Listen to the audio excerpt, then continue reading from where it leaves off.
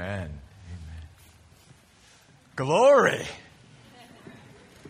Good, good, good. You glad to be here this morning? Amen. I'm glad you're here this morning. I mean, I'd have been here by myself, but I like it when it's with you guys. Good stuff. Hey, before we get into the message this morning, real quick,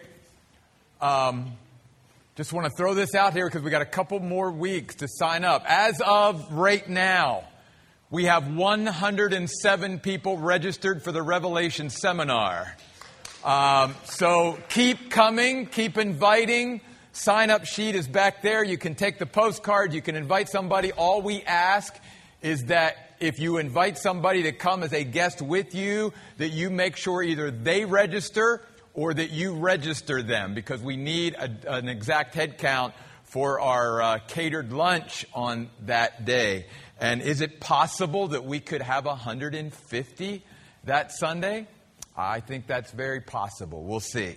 Also, don't forget that the Sunday before that Saturday, the 16th, so it would be Sunday the 10th, I'll be doing a message on why I believe we are living in the last days, 7 signs of the times. And I think it'll be not only a great message for all of you at the Oasis, but again, a great opportunity to invite somebody to come with you to church that Sunday. Then the following Sunday, the 17th, the Sunday after that seminar, I'm going to be doing a message on how to be a follower of Jesus Christ in these last days. So a week there between the 10th and the 17th of September, 3 sort of special things going on. I hope that you here, as part of our church family, will take advantage of those opportunities and that you might see to bring somebody with you. As I shared a couple Wednesday nights ago, there is power in personal invitation. There is something very powerful about that. And so I hope that you will realize that personal invitation is very powerful. It is the number one way why people come to something at a local church, was because they were personally invited by somebody that they knew. And of course, that can happen at any time. Philippians chapter 1 this morning, as we continue our series in the book of Philippians on the only way to live and die. Key verse being Philippians 1:21, where Paul says, "For me, living is Christ and dying is gain." True life, real life, abundant life, the only kind of life, really. The highest quality of life is when we center ourselves around Jesus Christ. And of course, we've sung about that already. Now, last week, we looked at the first 11 verses, and we saw that one of the only ways to live and die is to be a participant in the kingdom of God. To not be a spectator sitting back, but to dive in and participate and live in partnership, not only with our Lord Jesus Christ, but in partnership with our fellow believers in Jesus Christ. Today, I'd like to take that a step further, because Paul does here. He says, not only as followers of Jesus Christ should we be living in partnership with Jesus and with our fellow believers, but we should always be willing to live under the leadership of Jesus Christ. That He truly should be our shepherd. And one of the things that Paul, came in contact with, and we come in contact with today, is that there are many people who profess or confess the name of Jesus. They say, I'm a Christian. But are we truly then, as that Christian, living in partnership with Jesus every day? And are we truly living under His leadership? Are we allowing Him to truly be the leader of our life, the shepherd of our life, the Lord of our life? And Paul is basically reminding the Philippians, this is the only way to really live life. Now, in this passage we're going to look at this morning, beginning at verse 12 through verse 21 this morning, we're going to find 7 clues from the life of Paul, of one who lived under the leadership of Jesus Christ. And all 7 of these sort of clues to Paul living under the leadership of Christ could also be evident in our life as well as clues that we are living under the leadership of Jesus Christ. In fact, that's one of the reasons why Paul said, for me, living is Christ. That's a way of saying, for me, life is all about Christ and living under His leadership. And if we doubt that, if you go up to verse 1, Paul says, from Paul and Timothy, by the way, there's partnership, right? He's not only being a partner with Jesus Christ, he's being a partner with other believers. Paul and Timothy were a team. They were a spiritual partnership. But then notice what he says, slaves of Christ Jesus. I am a devoted follower, Paul says, of Jesus Christ, and I am willingly living under His authority and His leadership. Wherever He tells me to go, that's where I'm going to go. Whatever He tells me to do, that's what I'm going to do. I just sort of check in every morning, Paul says, and I get my orders from headquarters and from the king. And he tells me what to do. That's living under the leadership of Jesus Christ. So the first thing I want us to see, the first clue that one is living under the leadership of Christ, is that one is wanting to help others live under that leadership too. And that really means helping others to live by faith.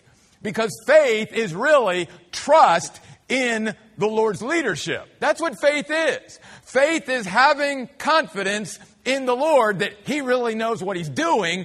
And He knows better than I do. So instead of me leading my own life or allowing other people to lead me, I'm going to follow the leadership of my Lord Jesus. So notice verse 12.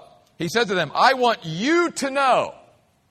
I want you in Philippi to realize and recognize, brothers and sisters, that my situation has actually turned out to advance the gospel. He wants them to know something. He wants them to grasp that everything's okay. See, when they heard, obviously, they were so close to Paul. When they heard that Paul got thrown into prison, oh my goodness, all of a sudden they were like, what is God doing?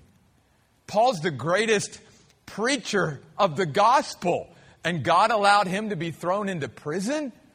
And what are we to make of that? Is somehow God being defeated by a force that's stronger than Him? And Paul's like, whoa, Philippians, I want you to know something. I want you to be able to live by faith, not by sight. Because as you look at my situation from just a strictly human sight point of view, you would come to those conclusions. You would come to the conclusion that either God is not alive, He's not paying attention, He's not on His throne, He's not in control, there's a force greater than Him, or that even somehow for me, things have actually went bad for me. And why would God allow the greatest preacher of the gospel who ever lived to somehow be thrown into prison? Paul says, I want you to know something. You've got to learn to trust that God knows what He's doing. And I want you to know that. I want you in Philippi not to walk by sight, but to learn to walk by faith. See, when we live under the leadership of Jesus, we not only will be obviously living by faith, not by sight, but we'll be doing everything we can to encourage others and get them to come to that understanding. Stop looking at things the way they are and look below the surface by faith, by a sight that only faith can bring. Trust in the Lord. Even though things look like this right now, you got to look deeper than that in each and every one of life's situations. And Paul says, I want you in Philippi to know that. I don't want you to keep, fretting. I don't want you to lose confidence in the Lord and what He's doing. I don't want you to think that I'm sitting here pining away, feeling sorry for myself. As we saw last week, Paul was thankful and joyful and prayerful and mindful of others. He wasn't in that condition. He wants them to know that, because he does not want them to lose faith in their God. You and I have great opportunities through our life, especially when situations that maybe aren't particularly good come into our life, that we can encourage other believers. Don't lose heart. Don't lose your faith here. God really knows what He's doing. And a lot of that is going to be caught by Christians seeing other Christians and even unbelievers seeing Christians not get to a point where they just throw up their hands when bad things come into our lives. And we really do say, you know what, just wait. God knows what He's doing. So with that being in mind, it leads to that next clue. And that is when Paul uses the phrase, I want you to know, brothers and sisters, that my situation has actually turned out. The word turned there, or the phrase, or two words, turned out, are key. Because again, Paul's saying, when you and I live under the leadership of Christ, we've got to get away from judging things or making determinations about things the way they are initially. We've got to trust that in God's hands, God can turn something. But we've got to give it time. And so often as Christians, when something initially comes into our life or somebody else's life, all of a sudden we make a judgment about something as if, well, there it is. And that's all it's ever going to be. And that's the way it is now. So that means that's the way it's going to be forever. And Paul's like, no. When you and I live under the leadership of Jesus Christ, we always can trust that God can turn something. That what it looks like initially is not the way it's going to look like eventually. The way it's going to end. Because God's in it. Isn't that what Paul meant to the Romans in Romans 8:28, a verse that we as Christians know a lot, but do we really believe it? That all things work together for good to those that love God and are called according to His purpose? And do we not understand that when the Bible says all things God can work together, means you got to give God time to work it all out and to turn things? Paul said to the Philippians, he's saying, yeah, maybe when you heard that I was thrown into prison, you're thinking, oh my goodness, what's God doing? And poor Paul and all this. But he says, God has turned this. And then he goes on to tell them how God turned it. He said, you realize that all the officers in the prison, all the prison guards that are chained to me 24 hours a day, all they're hearing about is God. And some of them are coming to faith in Christ, and some of them that were even Christians and some fellow prisoners, they're being strengthened by it. That's how God has turned this. And then he also says in verse 14, oh, and by the way, other brothers and sisters outside the prison, other Christians, are hearing about the courage and the faith that I've had in this situation. And now they're becoming very bold and confident in the Lord. And now they dare to speak the word of God fearlessly. It's like He's lit a fire underneath them. And now all of a sudden they are all in with God. That before this situation with Paul, they may have been more of a spectator than a participant. They may have lacked a commitment and devotion. But now Paul says, because they heard about me and what God is doing, he says now they're willing to speak up. They're willing to be all in with God. Amazing. You and I, when we live under the leadership of Jesus Christ, will not only be looking to help and encourage others to live under that leadership as well, to live by faith, to trust that God really knows what He's doing, but we will always look in each and every situation in life, whether it's in someone else's life or in our life, for God to turn. That what it looks like initially isn't maybe the way it's going to look eventually. And that's faith. Then you'll notice another key word here in verse 12. I want you to know, brothers and sisters, that my situation has actually turned out to advance the gospel.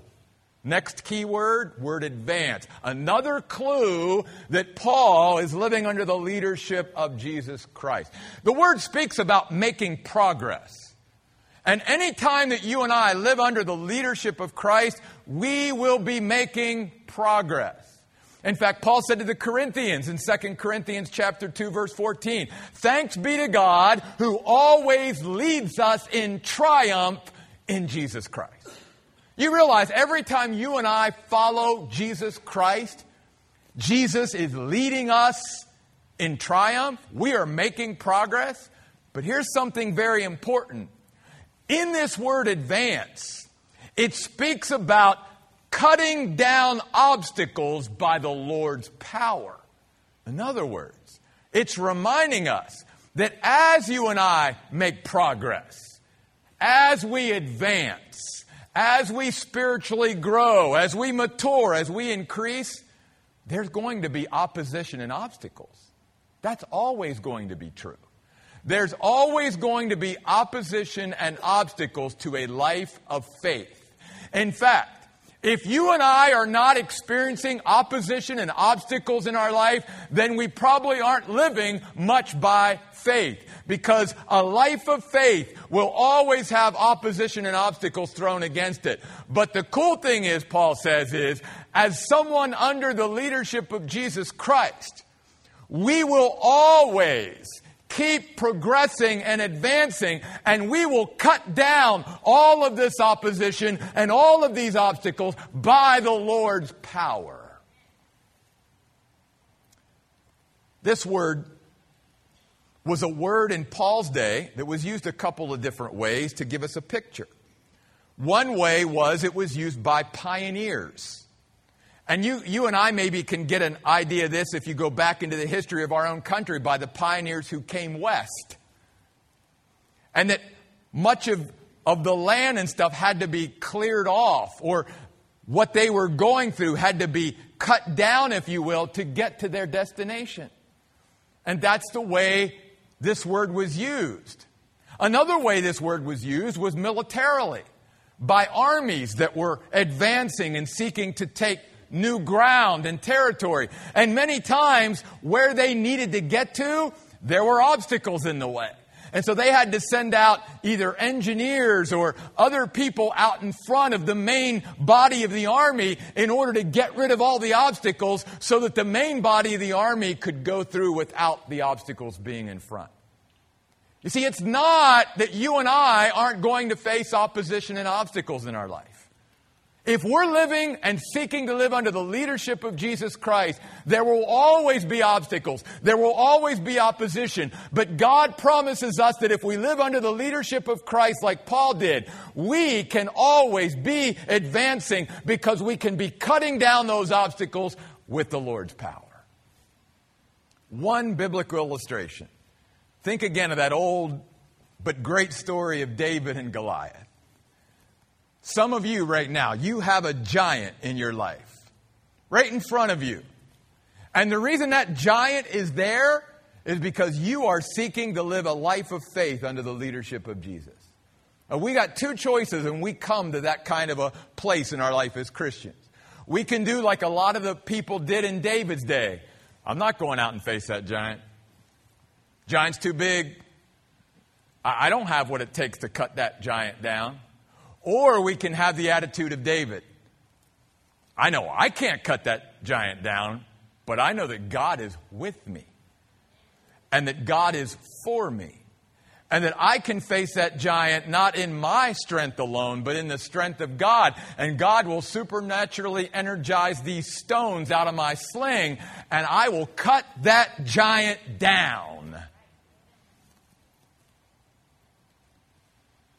You need to know today and be encouraged that whatever giant is standing in your way, whatever opposition and obstacle, you can cut it down by the Lord's power and keep on advancing in your life. That's how we know we're living under the leadership of Jesus Christ. And then I want you to go to verse 15. Another clue. Some, to be sure, are preaching Christ from envy and rivalry, but others from goodwill. The latter do so out of love because they know that I am placed here for the defense of the gospel. A fourth clue that Paul is living under the leadership of Jesus Christ, the words placed here. Paul says, I'm not really under the control of the Romans, even though I'm in one of their prisons. I'm not just left to chance and my life is just coincidence or just, No, he says, God supernaturally put me on a special assignment. That's literally what the words mean. So go back to the old movie, The Blues Brothers. I'm on a mission from God. That's exactly what Paul's saying. He's saying, do you realize when you and I live under the leadership of Jesus Christ, that every day, every week, all month, all year, we can be living our lives on special assignments or missions from God. We can look at our life that way all the time because whatever God is placing us, wherever He is placing us, wherever He is saying go, and whether it's for an hour, for a day, for a week, for a month, or a year or more, we can have the confidence that under His leadership, I'm here because God placed me here. I'm not here by accident. I'm not here by chance. I'm not here because of the whim and something of other human beings. I'm here because God placed me here. I'm on special assignment. And that's the way you and I can look at our life again every day. If God is leading you somewhere that day, then consider that a mission from God that God has given to you. Now, another cool thing about this, and this is really giving us the heart of this, is if you dive deeper into these words, it comes from a word that means to lie outstretched. Because that's the kind of heart, that's the kind of attitude, that's the kind of surrender and submission, one who is willing to live under the leadership of Christ and let God place us wherever He wants us to go. That's the kind of attitude it takes. It's basically I'm dying to self.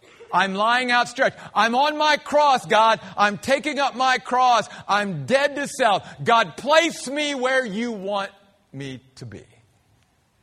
And that was Paul. Because personally, Paul would have never chosen prison, right? Any more than you and I would choose to go to prison. But Paul had this confidence. He said, I know that I'm not here by accident. I know I'm here because God placed me here. Maybe there was a prison guard that needed to hear the gospel. And the only way he would ever hear that is if I was here. Maybe there was a prisoner, a fellow prisoner who was a Christian but was very discouraged. And when Paul, came into that prison, God allowed me to be a great encouragement to that fellow Christian prisoner who is in prison with me. See, we don't know, but that's why we've got to live under the leadership of Christ and lie outstretched. I couldn't help but think as I meditated on this principle about the Old Testament story of Abraham and Isaac. How God came to Abraham and said, Abraham, I want you to take your one and only son, the son of promise, and I want you to take him up to Mount Moriah. That's the place I want you to go, and I want you to sacrifice him there. Lie outstretched. Okay, God, I'm going to trust that you know what you're doing, and even if I kill my son, I trust in what you're doing, and I believe in you so much that I know that you can raise him from the dead because I know he's the son of promise. He's the one eventually, the line of the Messiah is going to come through. So I'll just trust you, God. You know what you're doing better than I do. That's what it takes. In order for us to live under the leadership of Christ and let Him place us, because again, many times where God wants to place us is not where we would choose to go. I think of some of you, just like my friends and family over the years, and even myself at times. Sometimes God chooses to place us in times and seasons of suffering, in hospitals, in hospital rooms. And there's so many Christians that when they don't live under the leadership of Christ, their first thought is, oh, woe is me. Why am I here? What have I done to make God mad at me? Instead of, God, I'm on special assignment. I'm on a mission from God here in this hospital. There's got to be doctors and nurses that you want me and my faith in you to touch. And maybe there's even fellow patients here that somehow, God, you can use me just like you did Paul in that prison to encourage them. God, thank you for placing me here. That was Paul. That's a clue that we live under the leadership of Christ. By the way, in this passage, I love this too, where he goes on to say, look, the former, verse 17, proclaimed Christ, from selfish ambition, not sincerely, because they think they can cause trouble for me in my imprisonment. What is the result? Only that in every way, whether in pretense or in truth, Christ is being proclaimed, and I'm rejoicing in that. Here's a point I want to make on the side, not another point about a clue to live under the leadership of Christ.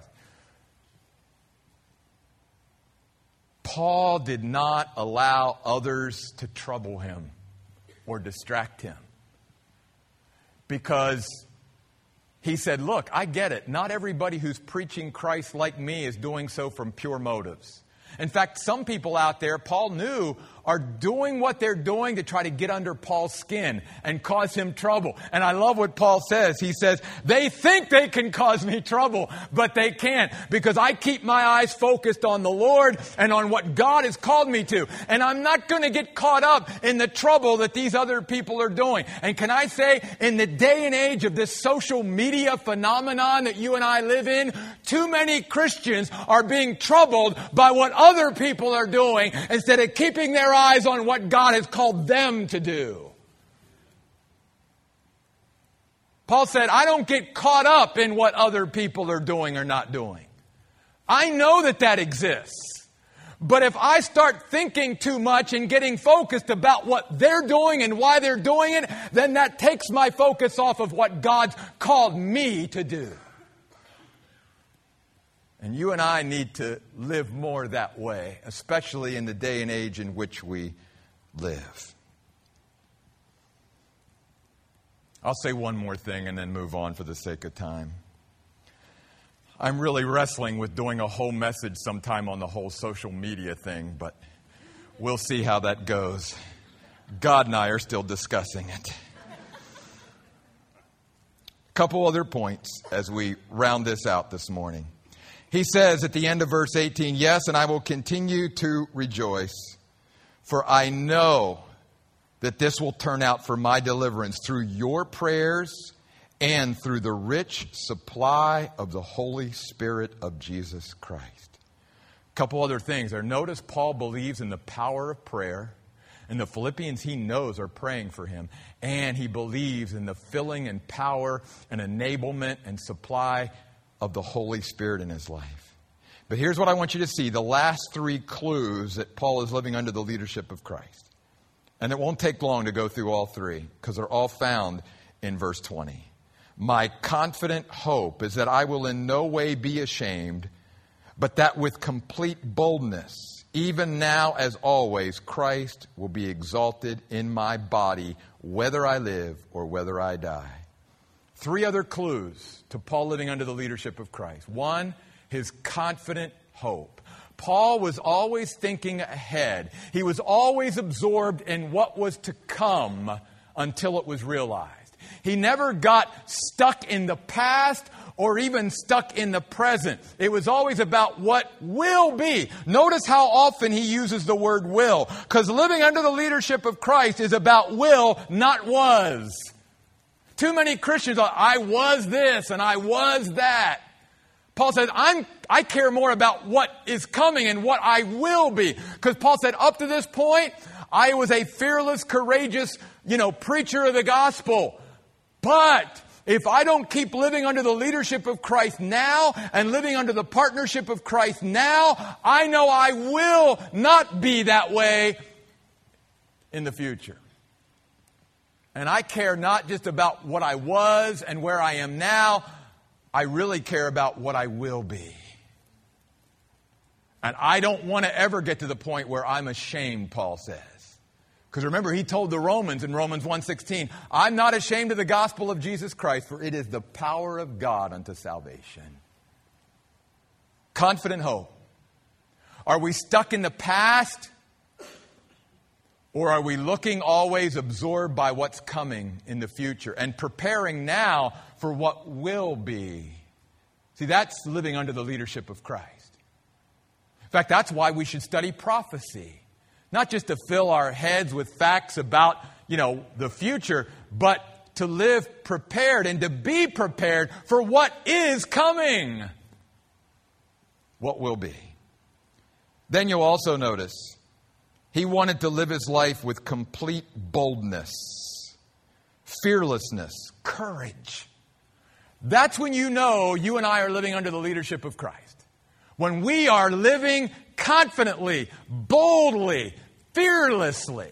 I love Proverbs 28:1. The righteous, those who are aligned with God, are as bold as a lion. That's where our boldness and courage and fearlessness comes from. It comes from living under the leadership of Christ. That's why that little shepherd boy David could go out and meet that giant Goliath and not be afraid. Why? Because he was living under the leadership of Christ. He knew that God was there with him, and he was bold, and he was courageous, and he was fearless. The church is shrinking today, and Christians are shrinking. Because we are failing to live under the leadership of Jesus Christ. We have lost our courage. We have lost our boldness. We have lost our fearlessness. We have become intimidated by the world. And Paul says, may I never be intimidated by those that do not believe in my God. And then one more. He says, now, as always, Christ will be exalted in my body, whether I live or die. For Paul, living under the leadership of Christ, it was all about magnifying Christ, increasing Christ. That's what the word exalted means. That as people saw his life, they would see Jesus more than anyone or anything else. Because that's what a life lived under the leadership of Christ is. It's not people seeing us. It's seeing Jesus in us and through us. And Paul says if it means dying for God to be magnified in my body, so be it. If it means continuing to live in this body and somehow God can use this old body to keep magnifying Jesus through it, so be it. But all Paul cared about was making sure that everyone and all around him always saw Jesus in him. These are the 7 clues in this passage of Scripture this morning that the Apostle Paul was living under the leadership of Christ. And he wanted his good friends in Philippi to live under that same leadership, for them to have the same confidence in the Lord that he had, to have that same trust that God really does know what he's doing. How about us? Do we really believe that today? Are we living under the leadership of Christ? I invite you today to take hold of the hand of your Savior today and let him lead you. Let's stand and close in prayer. God, we thank you that you're not just our Savior, you're our shepherd. And you want to lead your sheep. And God, maybe even here today, there are many, many who have attended here this morning that are running into obstacles and opposition. May they be encouraged today through your word and by the power of your Spirit that they can cut down that opposition and those obstacles by your power. God, whatever stands in front of us, you always lead us in triumph in Jesus Christ. God, I believe today you want us to make a recommitment to you to be the leader of our life, the leader of our church, to lead us wherever you want, to place us, God, wherever you want. God, that right now we're lying outstretched. We're saying, God, it's not about us. It's about you. It's about you being magnified and exalted in this place and through our lives and in our lives. Just like John the Baptist said, he must increase, but we must decrease. As we sing this last song this morning, I'm just going to invite you, whether it's in your heart or a commitment that you want to make in getting out of your seat and coming forward to this altar here this morning. That we turn this auditorium into a sacred place on Sunday. That you do it. You take your Savior by the hand and say, Jesus, I want you to lead me this day, this week, this month, this year. These things we pray in Jesus' name. Amen.